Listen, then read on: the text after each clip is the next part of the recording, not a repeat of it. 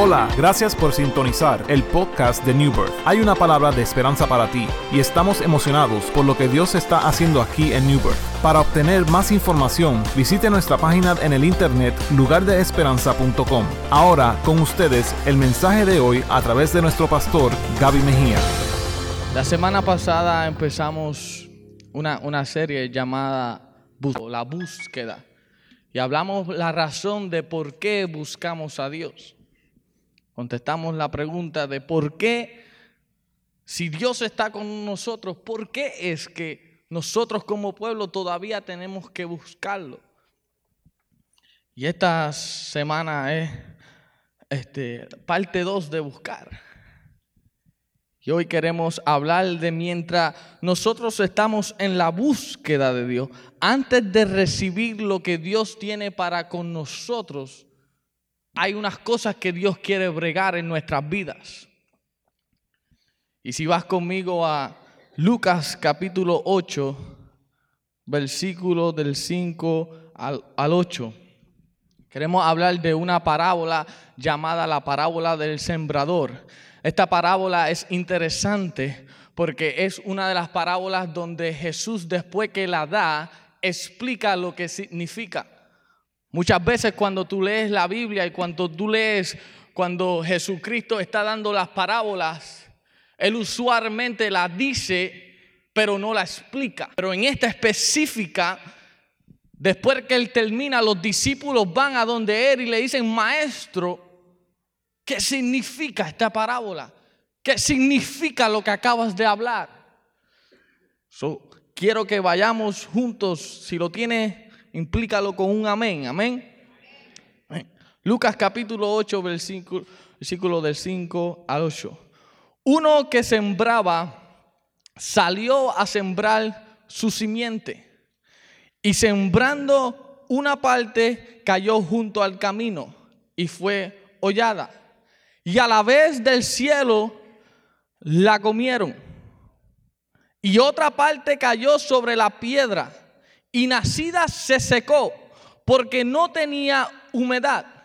Y otra parte cayó entre las espinas, y naciendo las espinas juntamente la ahogaron. Y otra parte cayó en buena tierra, y cuando fue nacida llevó fruto a 100 por 1.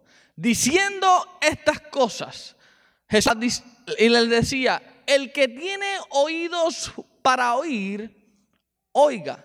Diciendo estas cosas, clamaba: el que tiene oído para oír, oiga. Señor, te damos gracias, Padre. Gracias por tu palabra, Señor. Gracias, Señor, porque tú vas a hablar en esta mañana, Padre. Señor, ayúdame a menguar para que tú crezcas en mí, Señor. Que tu pueblo no me vea a mí, sino te vea a ti, Señor. Toma mi boca, Señor, y que yo no diga una palabra más o una palabra menos de lo que tú tienes para con tu pueblo hoy, Señor.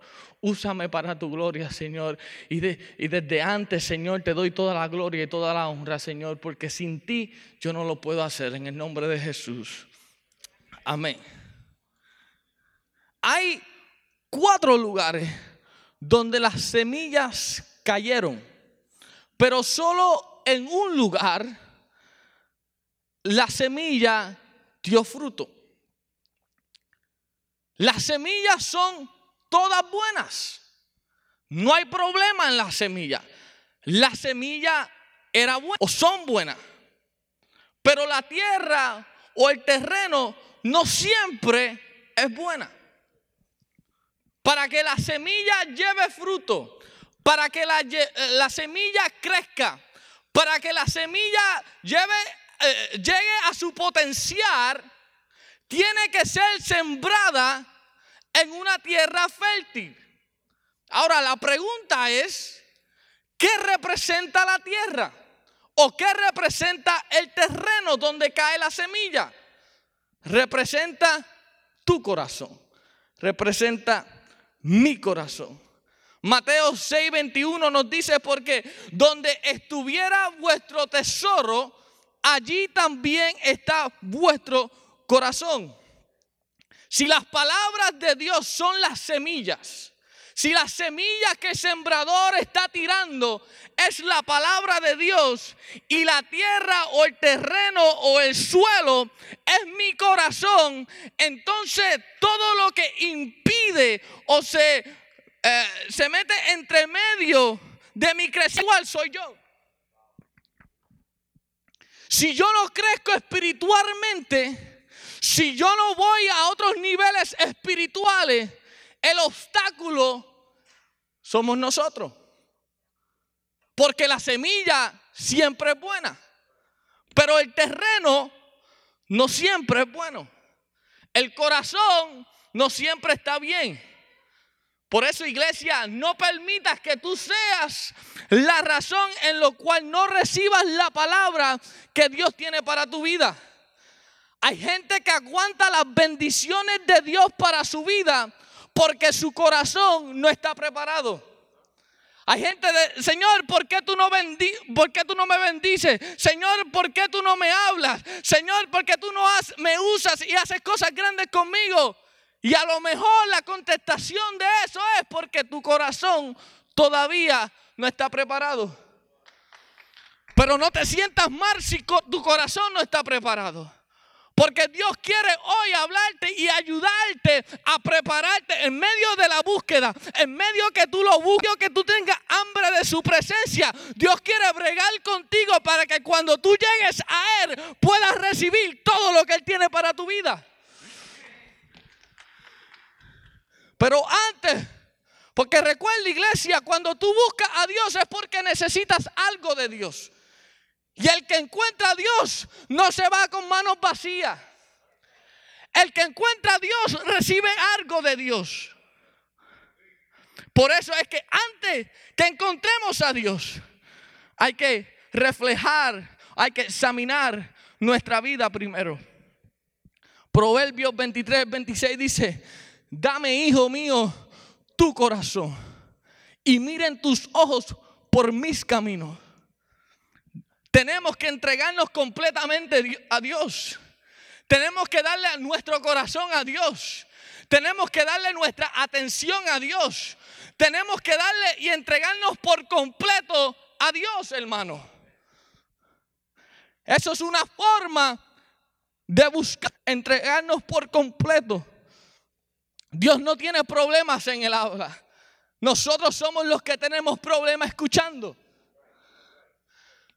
La semilla no es el problema.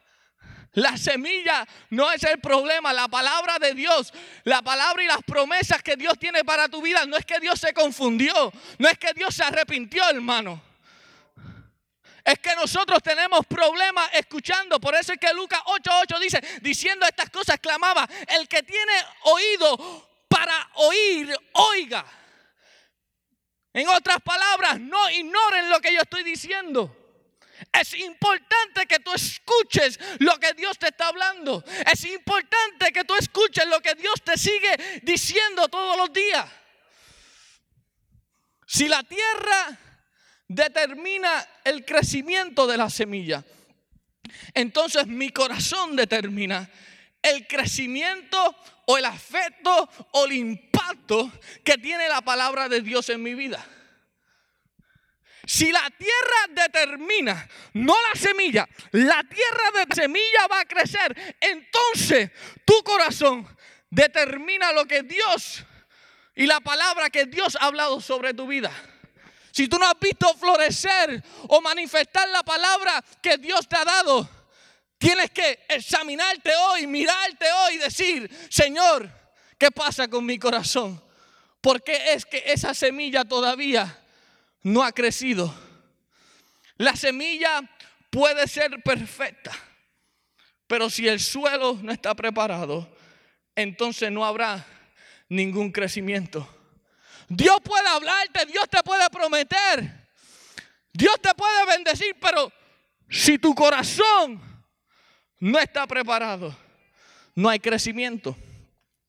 Por eso es importante, iglesia, que cuidemos nuestro corazón. Por eso es que la Biblia nos dice en Proverbios 4:23, sobre todas las cosas guardadas, guarda tu corazón, porque de él mana la vida. La responsabilidad de cuidar el corazón no es de Dios. Cuando yo leo este verso, a mí como que analítico y cuestiono y digo, entonces no es el trabajo de Dios cuidar mi corazón. Es el trabajo mío de cuidar mi corazón. Por eso es que dice, guarda tu corazón. Protege tu corazón. Procura que nadie manche tu corazón, que te hiera tu corazón. Es tu responsabilidad de preparar el terreno, la tierra, para que cuando las bendiciones de Dios quieran bajar sobre tu vida, estés preparado para recibirlas. Aleluya. Ahora en esta parábola hay cuatro tipos de tierra. Cuatro lugares donde las semillas cayeron. Y hoy queremos compartir contigo 4 tipos de corazón. El primer corazón es un corazón manchado. Solo si yo voy a comer con mi familia, hay dos formas solamente para yo mancharme mi ropa. Una sería si yo derramo algo y cae sobre mi ropa, me manché la ropa. Pero la otra forma que puede mancharse mi ropa es si alguien derrama algo en la mesa. Mi esposa, mi hija. Si ellas tocan algo y se derrama y cae sobre mí, ellas fueron las que me mancharon. Hay 2 maneras que tú puedes manchar tu corazón. Y la pregunta que tú me puedes hacer, Omar, pero ¿cómo yo mismo puedo manchar mi propio corazón? ¿Cómo es que yo mismo me puedo herir yo mismo? Fácilmente, un pecado sin arrepentimiento. Cuando tú pecas, cuando tú le fallas a Dios y tú no te arrepientes, tú estás manchando tu corazón. Cuando tú no te arrepientes, dices, Señor, perdóname, Señor, caí, Señor, restáurame. Tienes un corazón manchado. Omar, ¿cómo es que alguien me puede manchar a mí mi corazón? Cuando te hieren, cuando te traicionan, cuando hablan de ti, tú no puedes perdonar. Cuando hay falta de perdón, tú mismo te manchaste. Omar, pero es que yo amo a Dios. Omar, es que yo amo la iglesia. Omar, es que a mí me gusta adorar a Dios. Pero ¿sabes algo? Yo no puedo perdonar a aquella persona. Es que tú no sabes lo que me hicieron. Tú no sabes mi juventud. Tú no sabes cuando abusaron de mí. Tú no sabes lo que papi le daba a mami. Y yo no puedo perdonar. Puedo ir a la iglesia, puedo adorar a Dios, puedo llorar en su presencia, pero no puedo perdonar. Tienes un corazón manchado. Y hay gente que viene a la iglesia sabiendo que tienen que perdonar, pero no quieren perdonar. Es que es muy difícil perdonar. Pero Omar, es que no fue mi culpa. No, hermano, no es tu culpa. Alguien te manchó. Pero para tú poder limpiarte esa mancha tienes que perdonar.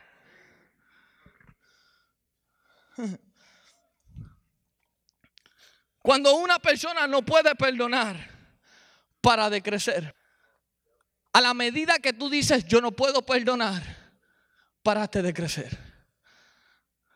Por eso es que Santiago 1:21 nos dice, así que quiten de su vida todo lo malo y lo sucio y acepten con humildad la palabra que Dios le ha sembrado en el corazón, porque tiene el poder para salvar su alma. Aleluya. Dios ha sembrado algo en tu corazón. Dios ha hablado algo a tu vida. Dios ha marcado tu vida. Dios ha sembrado una palabra y una promesa en tu vida. Y tiene el poder para salvar tu alma. Lo que Dios ha sembrado en ti tiene el poder para tornar tu circunstancia en una bendición, hermano. La semilla de Dios es exactamente lo que tú necesitas en tu vida. Lo que tú necesitas en tu vida es solo la palabra de Dios. Hay dos maneras de manchar tu corazón, como te dije. Solo hay una sola manera de limpiar tu corazón.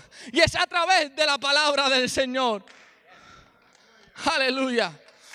Es a través de la palabra de Dios que tú puedes limpiar tu corazón. Es a través de lo que Dios te ha hablado en tu vida que tú puedes ahora decir: Señor, límpiame. Límpiame hoy, porque mi corazón está manchado. Segundo corazón, un corazón confundido. Lucas 8:13 nos dice, las semillas. Aquí Jesús está explicando, porque no la entendieron la primera vez. Ahora Él tiene que continuar y explicarle a ellos lo que significa. Dice, las semillas sobre la tierra rocosa representan a los que oyen el mensaje y lo reciben con alegría, pero como no tienen raíces profundas, creen por un tiempo y luego se apartan cuando enfrentan la tentación. Oh my God. Lo puedo leer de nuevo porque me gustó. Las semillas sobre la tierra rocosa representan a los que oyen. Esos son los que se ponen alegres a recibir la palabra de Dios, la promesa. Dios me dijo que me iba a bendecir, están alegres. Dios me dijo que me iba a sanar, están alegres. Dios me dijo que mis hijos iban a volver a Él, están alegres por un tiempo. Pero cuando viene la prueba, se apartan de la palabra. Escuchan y creen la palabra por un tiempo, pero cuando viene el problema, pierden el enfoque. Pierden el enfoque. Viene el viento, sopla a tu casa y ya se te olvidó lo que Dios te había hablado. Gente que no pueden sostenerse en su palabra, no pueden aplicar la palabra y vivir en la palabra. El que no aplica la palabra no cree la palabra. Por eso es que la Biblia dice, tú tienes que tener un corazón no confundido. Tú lo tienes que tener claro, porque van a haber tormentas, van a haber aflicción, pero la Biblia dice confiad porque yo he vencido el mundo. Muchos de nosotros nos hemos olvidado de las promesas de Dios para nuestras vidas y hemos puesto la palabra que Dios nos dio a un lado. Juan 10:5 nos dice, el portero le abre la puerta y las ovejas reconocen la voz del pastor y se le acercan. Él llama a cada una de sus ovejas por su nombre y las lleva fuera del redil. Una vez reunido su propio rebaño, camina delante de las ovejas y ellas lo siguen. ¿Por qué lo siguen? Porque conocen su voz. Nunca seguirán a un desconocido. Al contrario, huirán de él porque no conocen su voz. ¿Sabe, iglesia? Tenemos que conocer la voz del pastor. Tenemos que conocer la voz del pastor. ¿Cómo, Omar? ¿Cómo yo conozco la voz del pastor? A través de la palabra. ¿Por qué, hermano? A través de la palabra conocemos a Dios más. Yo no sé si tú has escuchado a la gente que dice lo que tú dices. Si Dios ha dicho algo, si Dios ha sacado el tiempo para escribir un libro llamado la palabra de Dios, tenemos que leerla, tenemos que conocerla para no confundirnos. Aleluya. La Biblia dice que el pueblo perece por falta de conocimiento. Por falta de conocimiento. La oveja fácilmente se puede perder. Uno de los animales más tontos ¿okay? La oveja fácilmente se puede perder o confundir. Pero cuando conocen la voz de su pastor, nunca seguirán a un desconocido. Nosotros fácilmente podemos fallar. Nosotros fácilmente podemos perder el enfoque. Pero cuando tú conoces palabra de Dios, cuando tú conoces las promesas de Dios, cuando tú te recuerdas de lo que Dios ha hablado. Hermano, cuando yo pasé por el cáncer, había una palabra que llamó de Puerto Rico y me dijo, esa enfermedad no será para muerte, sino será para glorificar el nombre del Señor. Mira lo que hizo la palabra. Cada vez que yo iba al doctor y el doctor me decía: Omar, te ves más flaco, Omar, vas a perder más pelo, Omar, te vas a poner peor, Omar, yo vi tumores. Yo me recordaba de lo que Dios había dicho. Yo decía: pero hay una palabra. Antes que esto me sucedió, había una palabra sobre mi vida. Tú no puedes olvidarte de lo que Dios te ha hablado, aunque venga la tormenta, aunque venga el diagnóstico, aunque el diablo haga y deshaga. Tú no puedes olvidarte de lo que Dios ha hablado sobre tu vida, hermano.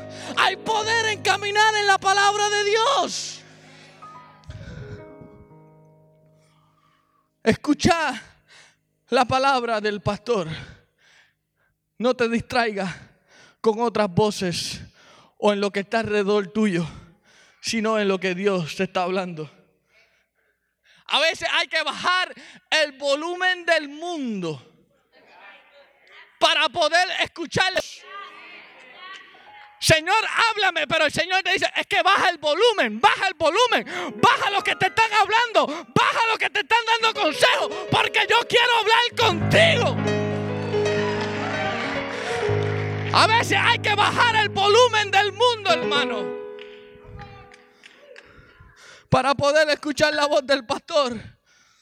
Aleluya. Escuchar o reconocer la voz de Dios implica obedecer y darle la atención a la palabra. Tercer corazón, un corazón inmaduro.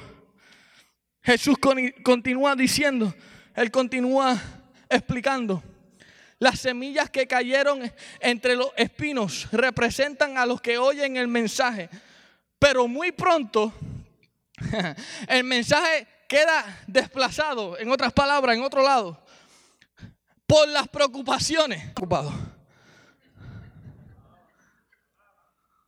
en la iglesia. ¿Cuántos están preocupados? No hay dinero, hay biles y trae preocupación. ¿Cuántos están preocupados por los hijos, preocupados por las circunstancias en la vida? ¿Cuántos están preocupados cuando ven las noticias y ven lo que está sucediendo? Hay preocupación en el mundo, hay preocupación en el pueblo. Quedan desplazados por las preocupaciones, las riquezas y los placeres de esta vida. Así que nunca crecen hasta la madurez. Un corazón inmaduro.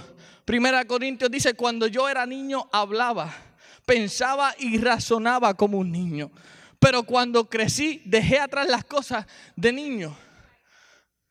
Hermano, cuando yo tenía 16 años, aquí hay jóvenes se van a identificar conmigo. Yo oraba y le decía: Señor, muéstrame la que tú tienes para mí. Porque es más fácil buscar, no hay que hablar conmigo. Señor, dime y ya. Y un ministro me dijo: Omar, ¿por qué tú oras eso? Y yo, que eso me salva muchos dolores de cabeza, hermano. Dice: pero si Dios te dice que fulanita es, ¿qué tú vas a hacer? Tú tienes 16 años, tú no tienes trabajo, tú no tienes carro, tú no sabes ser responsable. ¿Qué tú vas a hacer? Tú no te puedes casar ahora. Dios está hablando, Dios está hablando. Le decimos a Dios: Señor, quiero todo lo que tú tienes para mí. Pero el problema es que tú no estás preparado, hermano.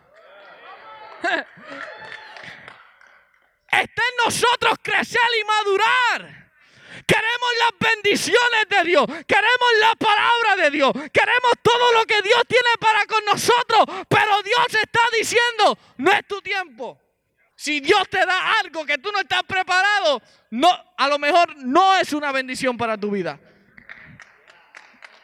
Si tú recibes algo de Dios y no es tu tiempo, en vez de ser una bendición para ti, va a ser una carga para ti.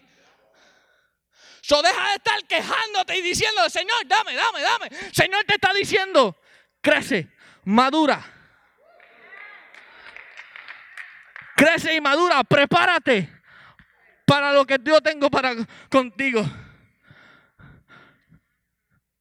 Yo sé que Dios puede usar gente que estudia, que no estudia, pero yo en lo que esperaba, en lo que Dios me lanzaba, en lo que Dios me usaba, yo decidí estudiar. Y la gente me dice, Omar, ¿qué tú haces? Estudiando. Omar, ¿qué tú haces? Estudiando. Omar, ¿qué tú haces? Estudiando. ¿Por qué? Porque yo entendía que aunque yo sé que Dios puso una palabra en mi vida, yo sé que yo tengo que predicar, pero en lo que eso se hace realidad en mi vida, en vez de quejarme, me voy a preparar. Voy a crecer, voy a madurar. Cuando mi nombre sea llamado, yo esté listo. No esperes en lo que Dios te prometió. Prepárate para lo que Dios te prometió. Hay gente sentado diciendo, Señor, estoy esperando, Señor, estoy esperando, Señor, estoy esperando. Y el Señor te está diciendo, párate, crece, muévete y prepara el camino para lo que yo tengo contigo. Dios quiere sembrar las semillas en el terreno de tu corazón, pero hasta que no madures suficiente para recibirlo, te estás perdiendo en las cosas que Dios quiere hacer en tu vida. Hebreos 12, 1, 2, y el tiempo avanza. Por lo tanto, ya que estamos, mira la palabra, estamos rodeados por una enorme multitud de testigos de la vida de la fe. Quitémonos todo peso que nos impida correr, especialmente el pecado que tan fácilmente nos hace tropezar. Y corramos con perseverancia la carrera que Dios nos ha puesto por delante. Esto lo hacemos la mirada en Jesús. Hermano, esto para madurar, tú te tienes que conectar con gente. Esto lo tenemos que hacer juntos.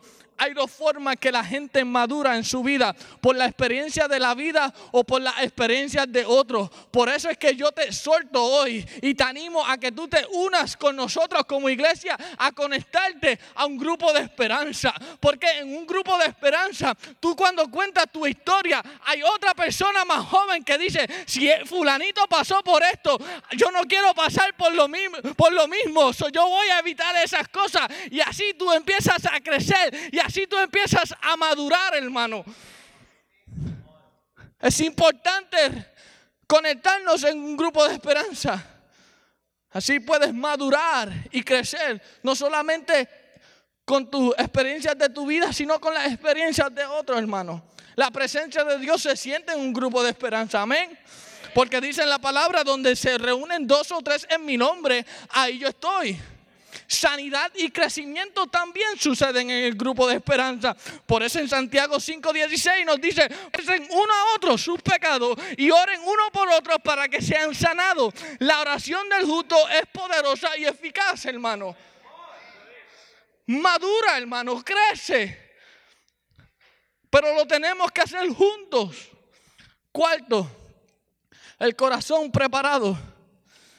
Lucas 8:15 dice, pero la parte que cayó en buen terreno son los que oyen la palabra con corazón noble y bueno y la retienen. No la echan a un lado, no la olvidan, la retienen. Y como perseveran, producen una buena cosecha. Persevera, hermano. No te olvides de lo que Dios ha hablado en tu vida. No te olvides de tu llamado. No te olvides de las cosas que Dios te prometió. No te olvides de lo que dice la palabra de Dios. Porque los que retienen, los que la creen, los que la aplican, los que caminan en ella, eso es un corazón preparado. ¿Cómo podemos tener un corazón preparado? Fácilmente, cuando decides buscarlo de todo tu corazón. Y tomes en serio y Él sea tu prioridad en tu vida. Eso le estás diciendo al Señor. Eso es una señal de estar preparado. Pero te puedes poner en pie. Worship team, come. No importa la condición de tu corazón. No importa dónde tú te encuentras hoy. Tú puedes decir, Omar, mi corazón está manchado. está manchado. Alguien me hirió y todavía no lo he podido perdonar. Está bien, hermano. Trae ese corazón que Dios lo quiere restaurar hoy. Dice: Omar, mi corazón está confundido porque yo creí unas cosas que Dios iba a hacer en mí, pero la vida sucedió, las circunstancias, las aflicciones, y me han confundido. Ahora no es la palabra. Ahora no sé si creer en las promesas. O tú puedes decir: Omar, no me siento preparado para lanzarme a lo que Dios quiere hacer en mi vida. Me siento todavía no ha pasado las pruebas que Dios ha puesto en mi vida. Y necesito crecimiento, necesito madurez. Porque quiero estar listo cuando Dios llame. Yo quiero estar listo cuando Dios me encuentre. Hermano, David estaba preparándose.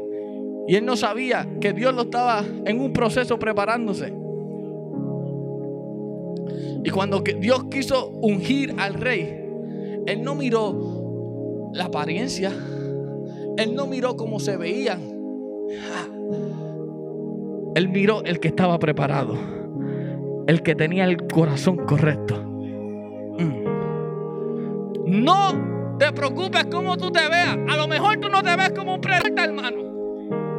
A lo mejor tú no te ves como evangelista, como misionero, como mujer, como una persona que está ministrando en el parque. A lo mejor tú no te ves así. Pero Dios dice: pero es que yo veo el corazón. Es que a lo mejor tú no te veías que te estabas preparando, pero yo te estaba preparando para lo que Dios tiene contigo. Esperamos que este mensaje te haya inspirado. Como Lugar de Esperanza, nuestra iglesia está comprometida a alcanzar a nuestra comunidad. Si deseas más información sobre New Birth, visita nuestra página en el internet lugardeesperanza.com.